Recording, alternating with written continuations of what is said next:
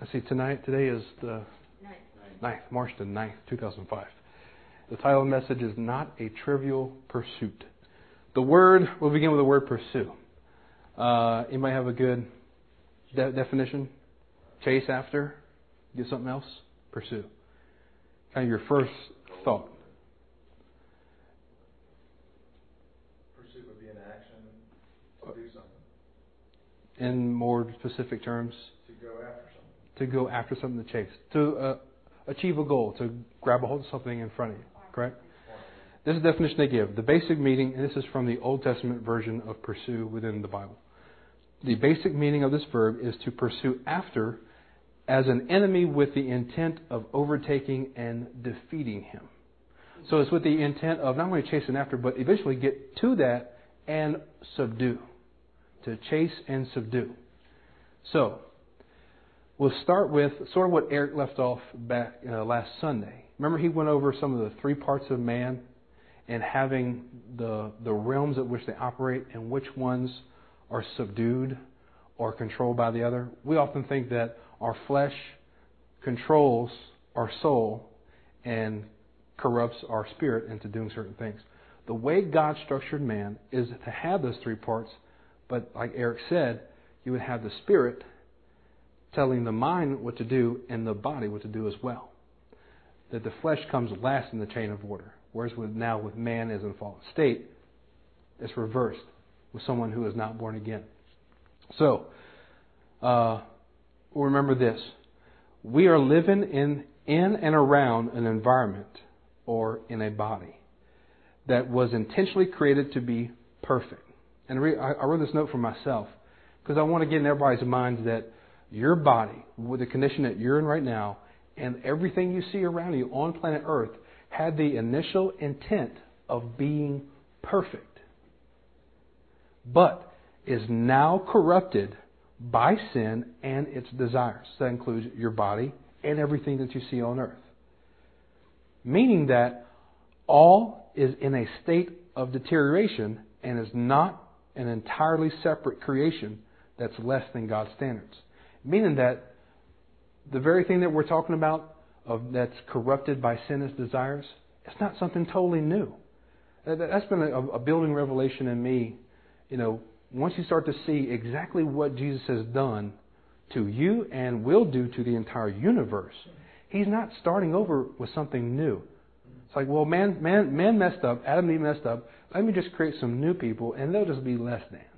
No, they're from the same source. Adam and Eve, your mother and father, my mother and father, were intended to be perfect, but it's been corrupted.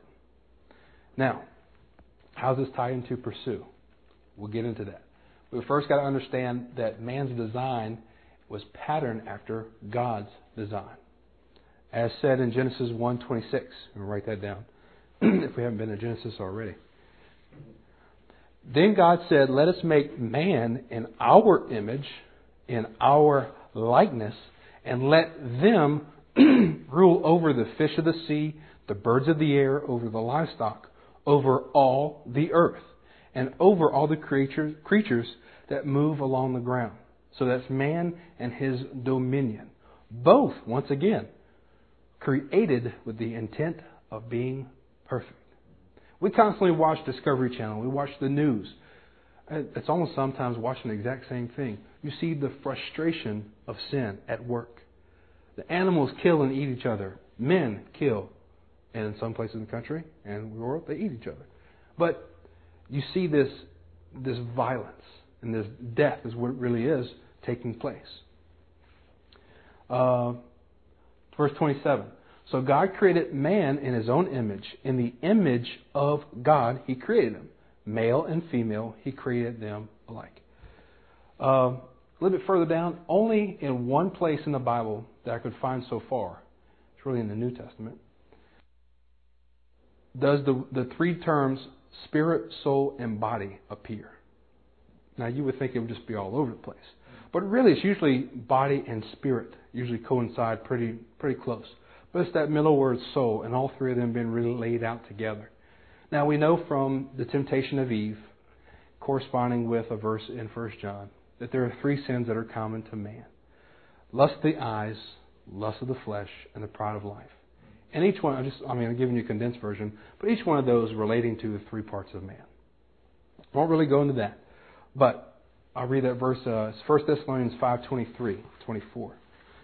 May God Himself, the God of peace, sanctify you through and through. May your whole spirit, soul, and body be kept blameless at the coming of our Lord Jesus Christ. The one who calls you is faithful, and He will do it. So it's pretty interesting. The one place that it is mentioned, all three of those parts, it's talking about keeping it pure until the day that Jesus returns to set up His kingdom. Now, we'll talk about the pursuits of the outward man, of the carnal nature. Anybody name a few? Just let me say this, daily necessities. Food. Sleep. Shelter. Hey, if this was like Family Feud, you would see those things pop up. Ding, ding, ding. Have them all listed out. That's exactly it. Food, sleep, shelter, and to some degree, money or substance. Now, anybody name some of the excesses of those categories?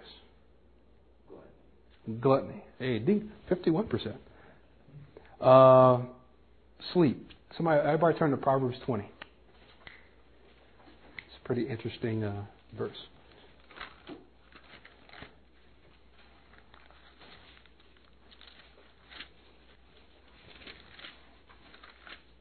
Proverbs 20, verse 13. Do not love sleep, or you will grow you grow poor. Stay awake, and you will have food to spare. Now, this is talking about a pretty earthly thing, earthly principle. If you're lazy, you won't eat. Basically, you won't live. There's also a spiritual principle in that we'll get to later. Soulish pursuits. So we have the outward, we have the carnal. It's excesses of gluttony and of sleep. Oh, I'm sorry, I missed shelter. When I think of shelter in its excess, I think of man providing himself a covering that's bigger, much bigger than what he actually needs. Solomon. Now, Solomon really was an issue of having a house, though the guy was rich as all get out. He was the symbol of peace, the time of peace, the golden age. But he surrounded himself with such a large, vast number of wives, which also could represent your house, your comfort zone, your establishment of who you are.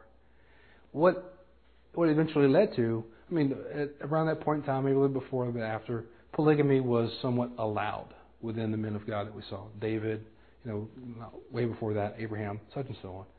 But he got to the point where it was excess. It was this massive amount of wives. And not only just wives, but then separate from them, a harem of concubines, of women. And it symbolized his power, his strength. Did he need that many? Good Lord, how could a man ever want that many? But you can begin to see how that eventually led to this guy's downfall. Or, not necessarily downfall, but a deterioration in his spiritual state. It sucked him dry. Money. Everybody turn to 1 Timothy 6. What's the root of all evil? Real quick. The love of money. So tonight's message is about love money. No. 1 Timothy 6. 13:21. Page number 1321. Not chapter and verse, no. I can't tell you how many times before Jesus, I misquoted the scripture.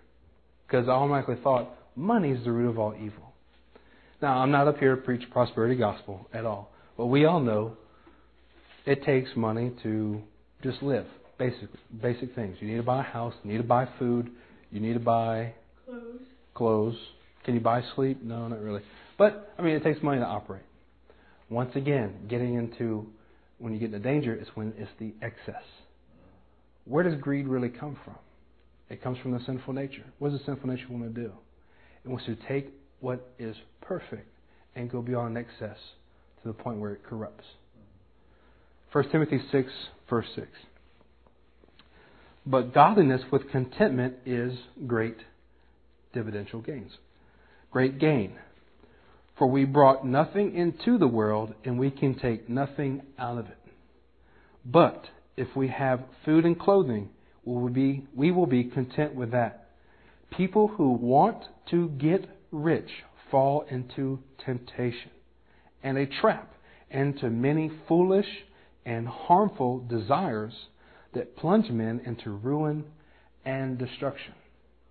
It's usually these dreams of get rich quick, or you can amass this great amount of money. Me and Eric were talking the other day, and one thing we have to constantly balance is in the state that we're at, we're trying to work in ministry and then work in the secular field. My goal in the secular field is not to become rich, especially in sales. You know, my bosses haven't told me this, but the ideal for being in sales is sell as much as you can so that you can make as much as you can. And I mean, in all fairness, that's not just sales, that's any secular job that's out there. Make as much money as you can so you can store up as many riches as you can and do whatever you want. That's the lie. You have all this money and you can do whatever you want. Look, I have never been rich, but I've watched it. It controls you. It tells you what to do. The lottery is a huge fantasy. Can it solve problems? Yes. But you know what the Word tells me? Oh man, right there. You'll fall into temptation and a trap, and into many, many foolish and harmful desires. It lead to what? Destruction. It lead to death. Is it a sin to be rich? No, it's not what I'm saying. So for those of you in this room, those of you on internet, wherever, please don't take that the wrong way. It's foolish to go beyond the boundary that God has set for you. He knows how much I can handle. Because, I mean, there are times when, I'll be honest with myself, I'm not well defined in budgetary manners to a certain degree. And if all of a sudden I'm given this mass amount, I would really, my first reaction, just to maintain and be godly, would be to cut 90% off of it and give it away and keep 10.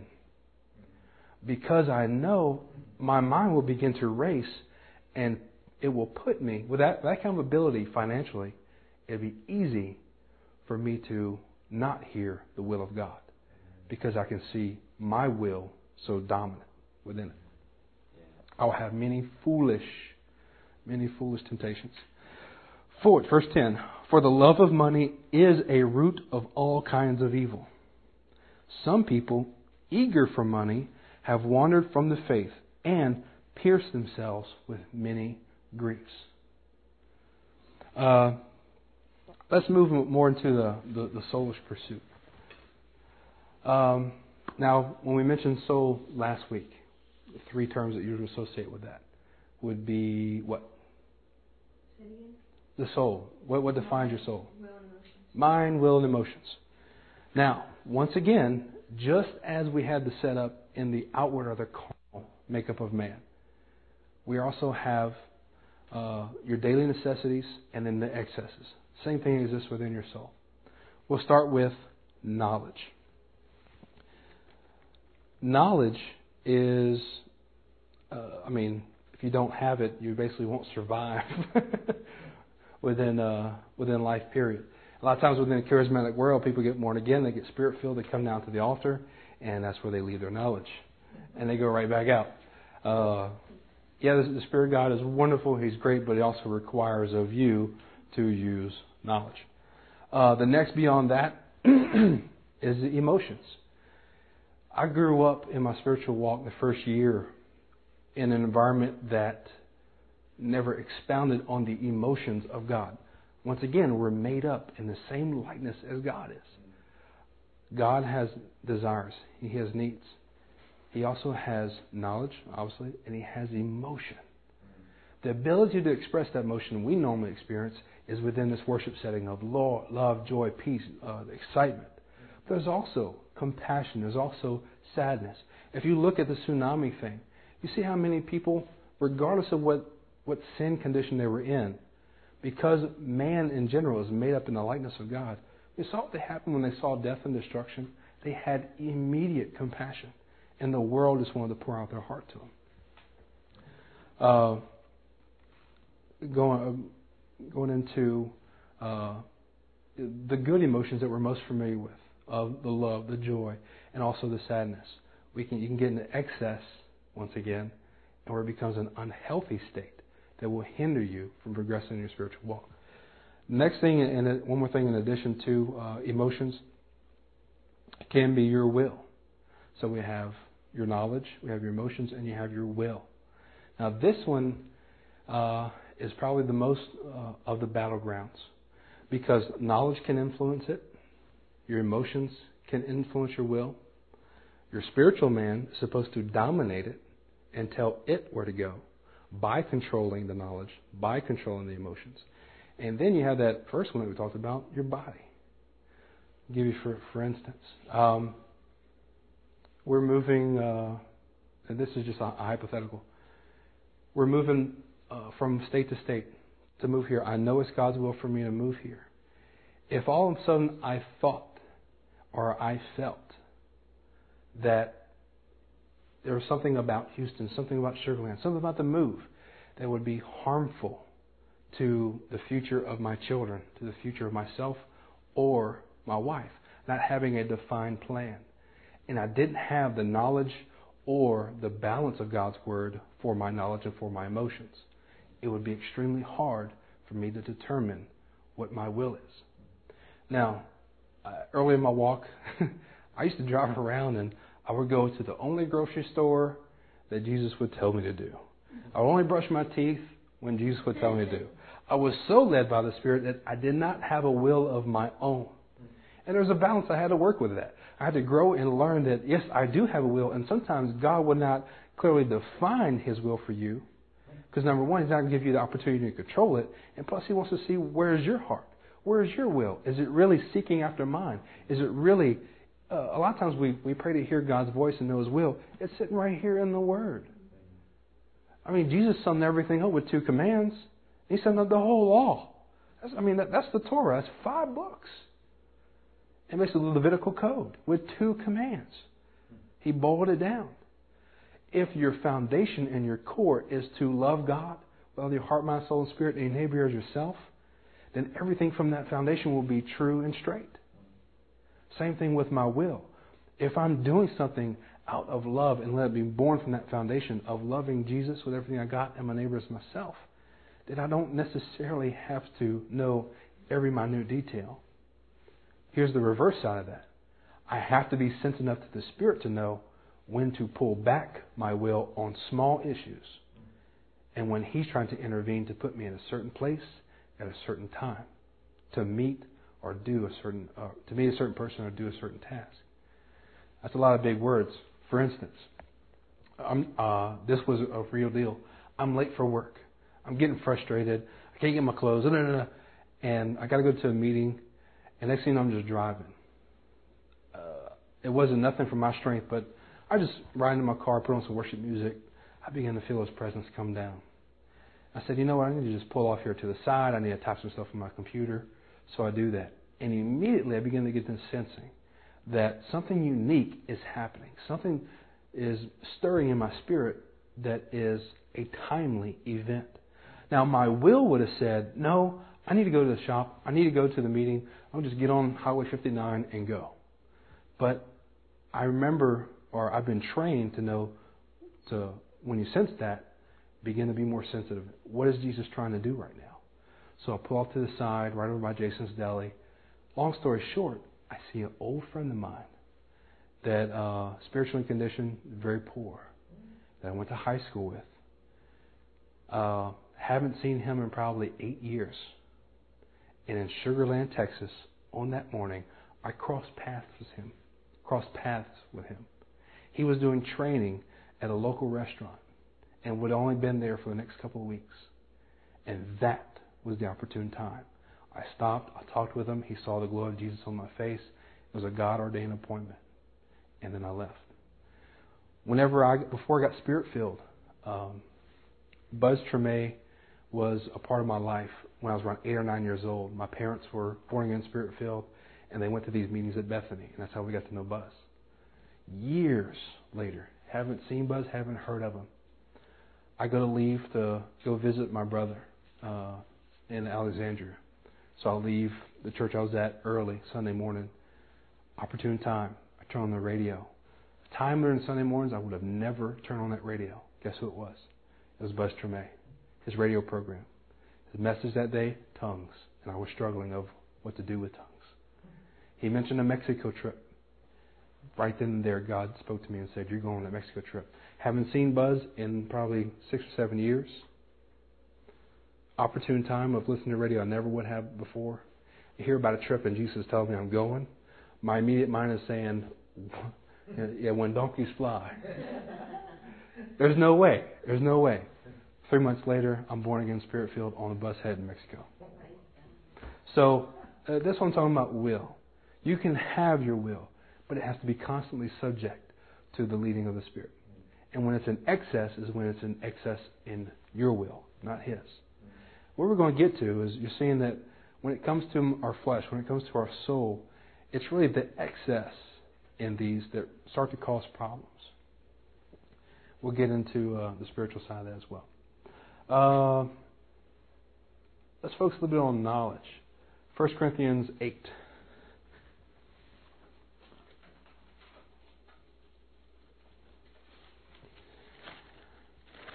Now, as every zealous Christian out there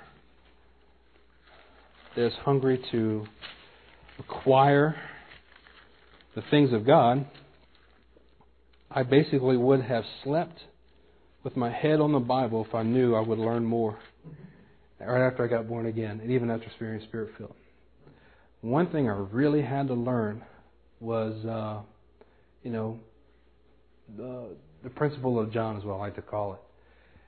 After being with Jesus so long, the disciple John, his main focus in his letters, in accounts of him speaking in churches, was love. Just bottom line, love. I'm thinking, that is initially so simple. No, the guy had his thumb right on where everything belongs.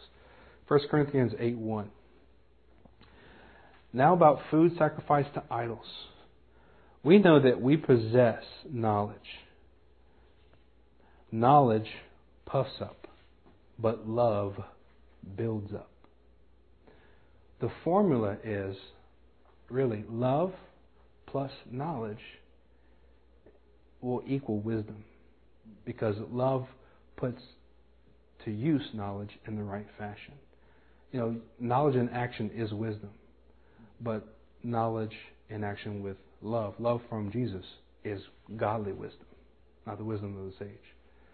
So I began to learn very quick that just because you have the right answer doesn't mean you always have to give it. And sometimes you don't have completely the right answer.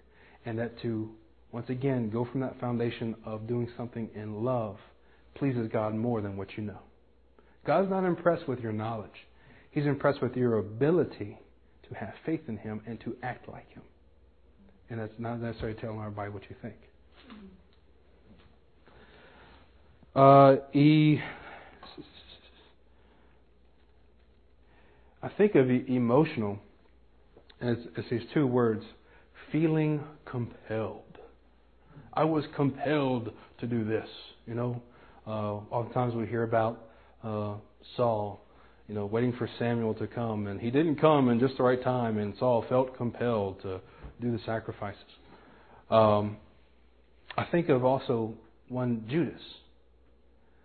Judas, when not seeing his will for Jesus' life and ministry not come about, I'm sure right before he started talking to the chief priest, the high priest, he began to feel compelled that if Jesus isn't going to do it, I need to put this into action. I need to force Jesus in the corner to where He will be, the hammer, the salvation of Israel, and overthrow the enemies around us. And it's this feeling compelled about our emotions that really can get us into trouble. And going back to what I said earlier about the will of God, Being led by the Spirit is sometimes a hard fight. You have to, like the title of this message, you have to pursue. You have to begin to pursue. I see things and I feel things, but they don't match up with the knowledge of God. Jesus, what are you really talking about? What do you really want from me? And what do you need me to do right now? And it takes a pursuit. I mean, we say we were Americans, but to be honest with you, it's human nature. It's human nature to want something immediately. I do something immediately, I want a result. Because I do not have time to wait around. I have to get this done. That's not always the case. Jesus will put you in murky situations sometimes to make you pursue, to make you run after. And the end product is that you're more mature, is that you have a larger strength and understanding of the depth of what it takes to be a real Christian, the depth of what it takes to find out the will of God, and you will not take it for granted. Spiritual pursuits. The spiritual pursuits counter the excesses of the carnal and soulful, while fulfilling the essential or basic needs of them. Number one, it meets the outward needs while countering the sinful nature. What I mean by this is go to Matthew 6.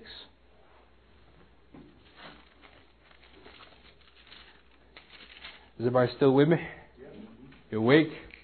I talk louder? Matthew 6, verse 25.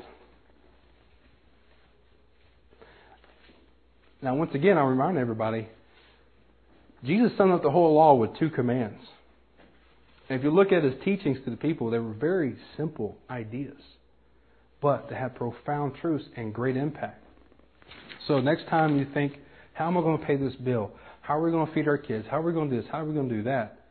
Well, I mean, if your household is in order and you got your mind and your family set on Jesus, we'll read this right here.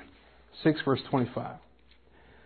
Therefore I tell you, do not worry about your life, what you will eat or drink, or about your body, what you will wear. Is not life more important than food, and the body more important than clothes? That's a good verse to read while you're fasting. Look at the birds of the air. They do not sow or reap or store away in barns, and yet your heavenly Father feeds them. Are you not much more valuable than they? Who of you, by worrying, can add a single hour to his life? And why do you worry about clothes? See how the lilies of the field grow? They do not labor or spin. Yet I tell you that not even Solomon in all his splendor was dressed like one of these. If God can create the creation and supply everything it needs to be as beautiful as it is, why not us as well? If that is how God clothes the grass of the field, which is here today and tomorrow is thrown into the fire, will He not much more clothe you, O you of little faith? So do not worry, saying, what shall we eat, or what shall we drink, or what shall we wear? For, now this is going to some of the excesses, for the pagans run after all these things. They run after them. And your heavenly Father knows that you need them. God's not absent-minded. He's not ignorant of your position. He's not ignorant of your needs whatsoever. He sees them and knows them. But seek first His kingdom and His righteousness, and all these things will be given to you as well. Therefore, do not worry about tomorrow, for tomorrow will worry about itself. Each day has its trouble of its own. Now, I could use that verse and say, seek first the kingdom and all His righteousness, and BMWs and Jaguars and big homes is going to be added to you. No. One of the most encouraging things that Jesus spoke to my wife before we moved here, because we were just thinking, once again, in the natural realm, how is this going to work? How are we going to get the finances to move and then to live there? Jesus spoke to her and said, I will give you the perfect bite. She said it's like a perfect spoonful, right for the spoon and right for the bite that you needed. So I put that verse into practice in Philippians. I've learned the secret of being content in every situation, whether I am blessed or whether I'm not blessed. I've learned that secret of seeking His righteousness and His kingdom first, and letting the peace just flow out from that. Spiritual pursuits meet the knowledge that you need. That's in Colossians 1.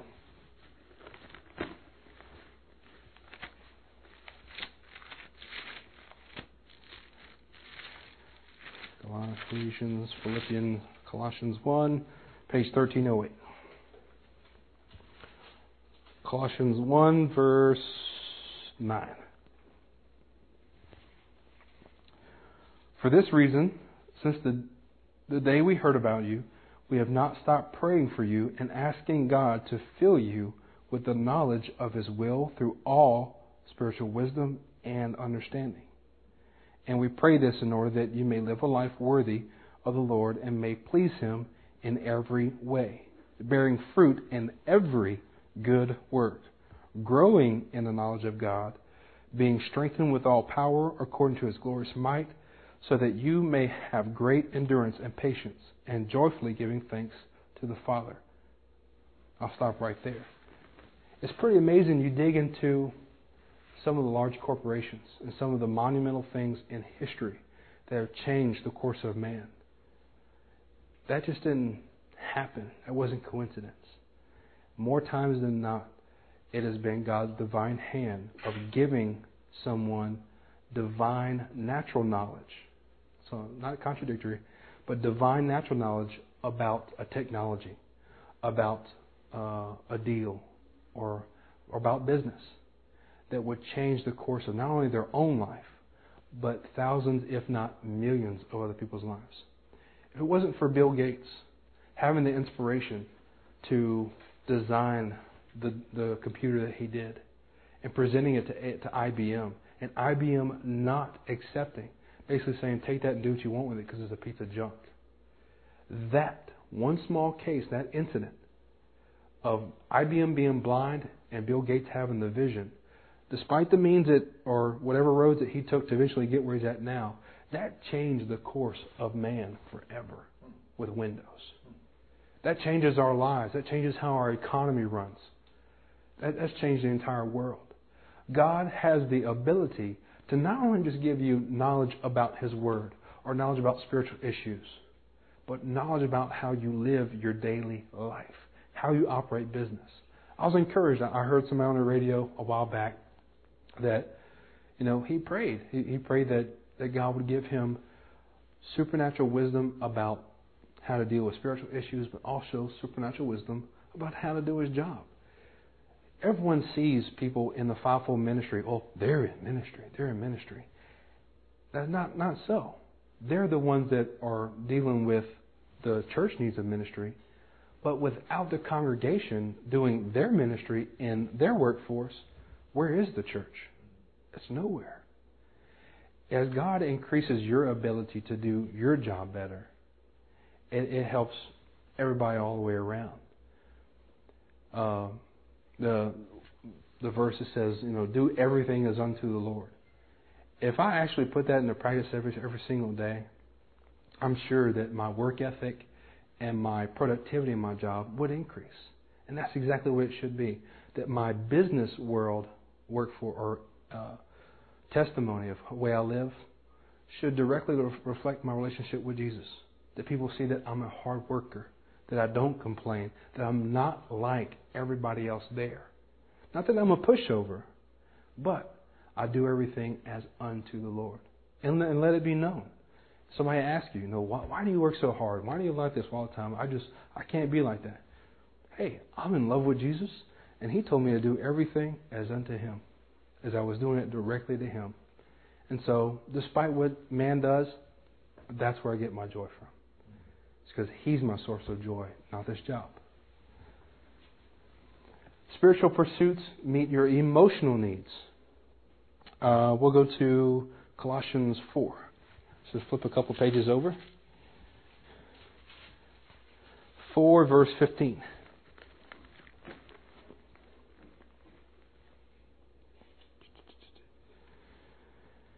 Give my greetings to the brothers at Laodicea and at Nympha. And no, is that right?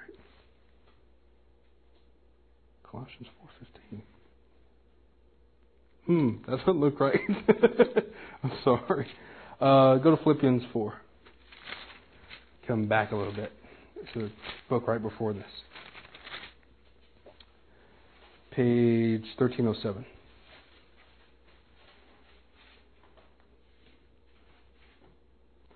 Philippians 4, verse 4.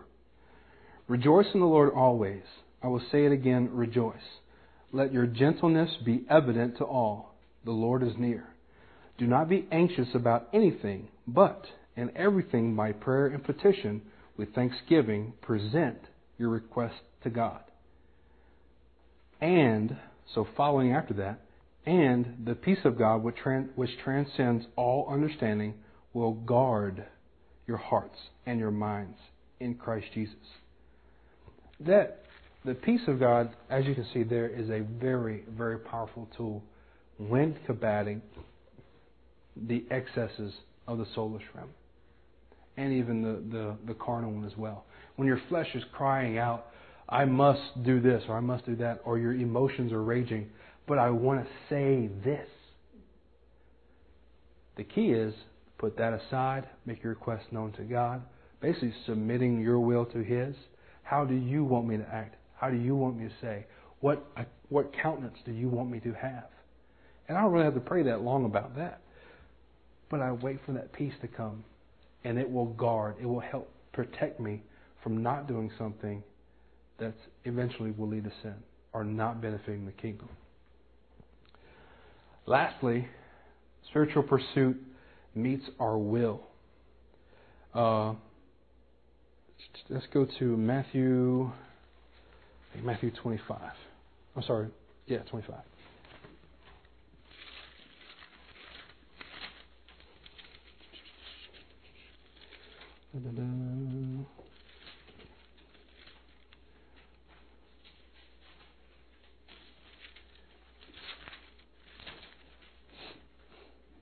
I'm sorry, chapter 26, page 1104. Chapter 26, verse 36. Then Jesus went with His disciples to a place called Gethsemane, and He said to them, sit over here while I go over there and pray. He took Peter and the two sons of Zebedee along with Him, and they began to be sorrowful and troubled. Wow, Jesus had emotion.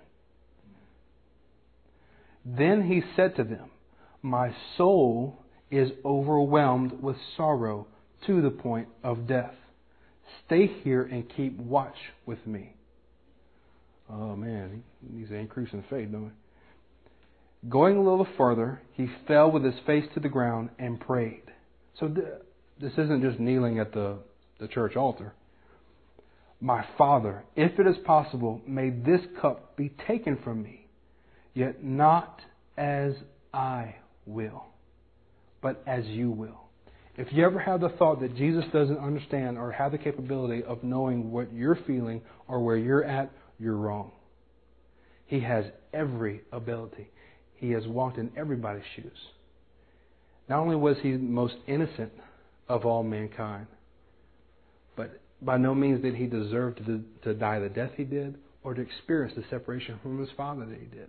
But He did it for the behalf of man. That is a perfect example of His pursuit of, I'm going to chase down peace. And once I get to peace, I'm going to conquer it. And I'm going to subdue it. And it will be mine. It will not be something that's fleeing, but I will pursue it until I have complete control over it. We oftentimes see as this pursuit of control as a bad thing, because it's usually from one man over another or between companies. It's something that's vicious. The area that we are allowed to pursue in this intense manner are the things of God.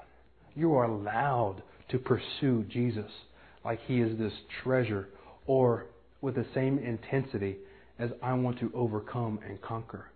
Not to control, but really to be totally infused with. I want everything that Jesus has for me. It's when we begin to lose that desire and lose that hunger for that pursuit that you notice your spiritual walk will begin to wane. Let's go to 2 Peter. We'll wrap it up with that.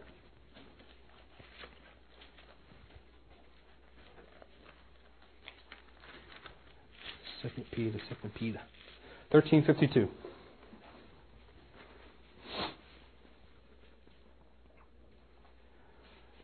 Chapter 1, verse 2. Grace and peace be yours in abundance through the knowledge of God and of Jesus our Lord. His divine power has given us everything we need for life and godliness through our knowledge of Him who called us by His own glory and goodness. Through these, He has given us His very great and precious promises, so that through what? His very great and precious promises. So that through them you may participate in the divine nature and escape the corruption in the world caused by evil desires. Remember the first thing that we read of how your bodies, you yourselves, and your entire environment was created with the intent of being perfect, but is now corrupted? It's through these promises of being born again, of being filled with the Spirit, that I participate in a nature that is divine, that is totally foreign to everything else that surrounds me, because it's corrupted. And I am too, but I get the opportunity to participate in something that they do not, that even the creation does not yet. And that He gives me the power to sustain walking in that as well. Verse 5. For this very reason. What reason would that be? Anybody got an answer? For this very reason. What reason is he talking about? Caught you sleeping. For this very reason, it's hinging so that you read the verse above it, so that through them you may participate in the divine nature and escape the corruption in the world caused by evil desires. For this very reason, because there's corruption, because there's fallen state, make every effort to add to your faith goodness, and to goodness knowledge, and to knowledge self-control, and to self-control perseverance, and to perseverance godliness, and to godliness brotherly kindness, and to brotherly kindness love. Wow, look what he ends on. For if you possess these qualities in increasing measure, it's not good enough to be born again when you were 9. It's not good enough to speak in tongues one time. I'm supposed to eagerly pursue these things on a daily basis and be looking to increase them every single day. The title of our ministry, Life Changing Ministry, it's not just about people being born again. It's about people being born again and forever changed through the rest of their life. I do not want to be 70 and sitting in a pew dying and standing up and saying amen because I've been at that church or born again for so many years. I want to be a secret servant, doing things left and right, active and eagerly pursuing the things of God. These very things adding to my faith. It doesn't stop with believing. You can believe all day long. Demons believe. What does that make you? What are you adding to your faith? And we'll find out why you must do this. They will keep you from being ineffective. Immediately what comes to my mind are the trees, the branches that don't produce any fruit that Jesus talked about. What's done with those? And cut off and burned. Ineffective and unproductive in your knowledge of our Lord Jesus Christ. But if anyone does not have them, he is nearsighted and blind and has forgotten that he has been cleansed from his past sins. If you forget the grace of God, if you forget that you've been washed and clean, what does that make it easier for you to do? To sin. It makes it easier for you to listen to your soulish realm that's corrupted, to listen to your sinful nature. So the goal is not only just to have faith and have these increasing measure, but so that you don't fall away. That's possible. That is possible. One of the most shocking moments of my entire walk was with a girl that I knew that we were just really just best friends. I loved Jesus with this intense fire, and so did she. We've been born again probably about a year each. And we read the Word, we studied, and you could just see, man, she was in love with Jesus. That was the first person I really met that had the same intensity as I did. 2 years later, I saw her, and it began to change. She didn't have the same glow. She didn't have the same Jesus on her. She didn't reek with Jesus. A year after that, I found out that she went back on drugs, and her life was a total wreck. I don't know what it hinged on, but I know that 2 Peter verse wasn't being put into effect. That I know there's some things in her life that she wasn't sure of when it came to spiritual gifts and those kind of things. Was that the key foundation of her falling away? I don't know. But it rocked my world because I saw somebody that I was equal with, if not a little bit lower, in a zeal for Jesus. And I saw them lose it and fall away. And then she just didn't fall a little bit. She fell way out. So, bottom line, the things of God are not to be played with. They're not just toys. They have life or death in them. So, everybody stand to your feet.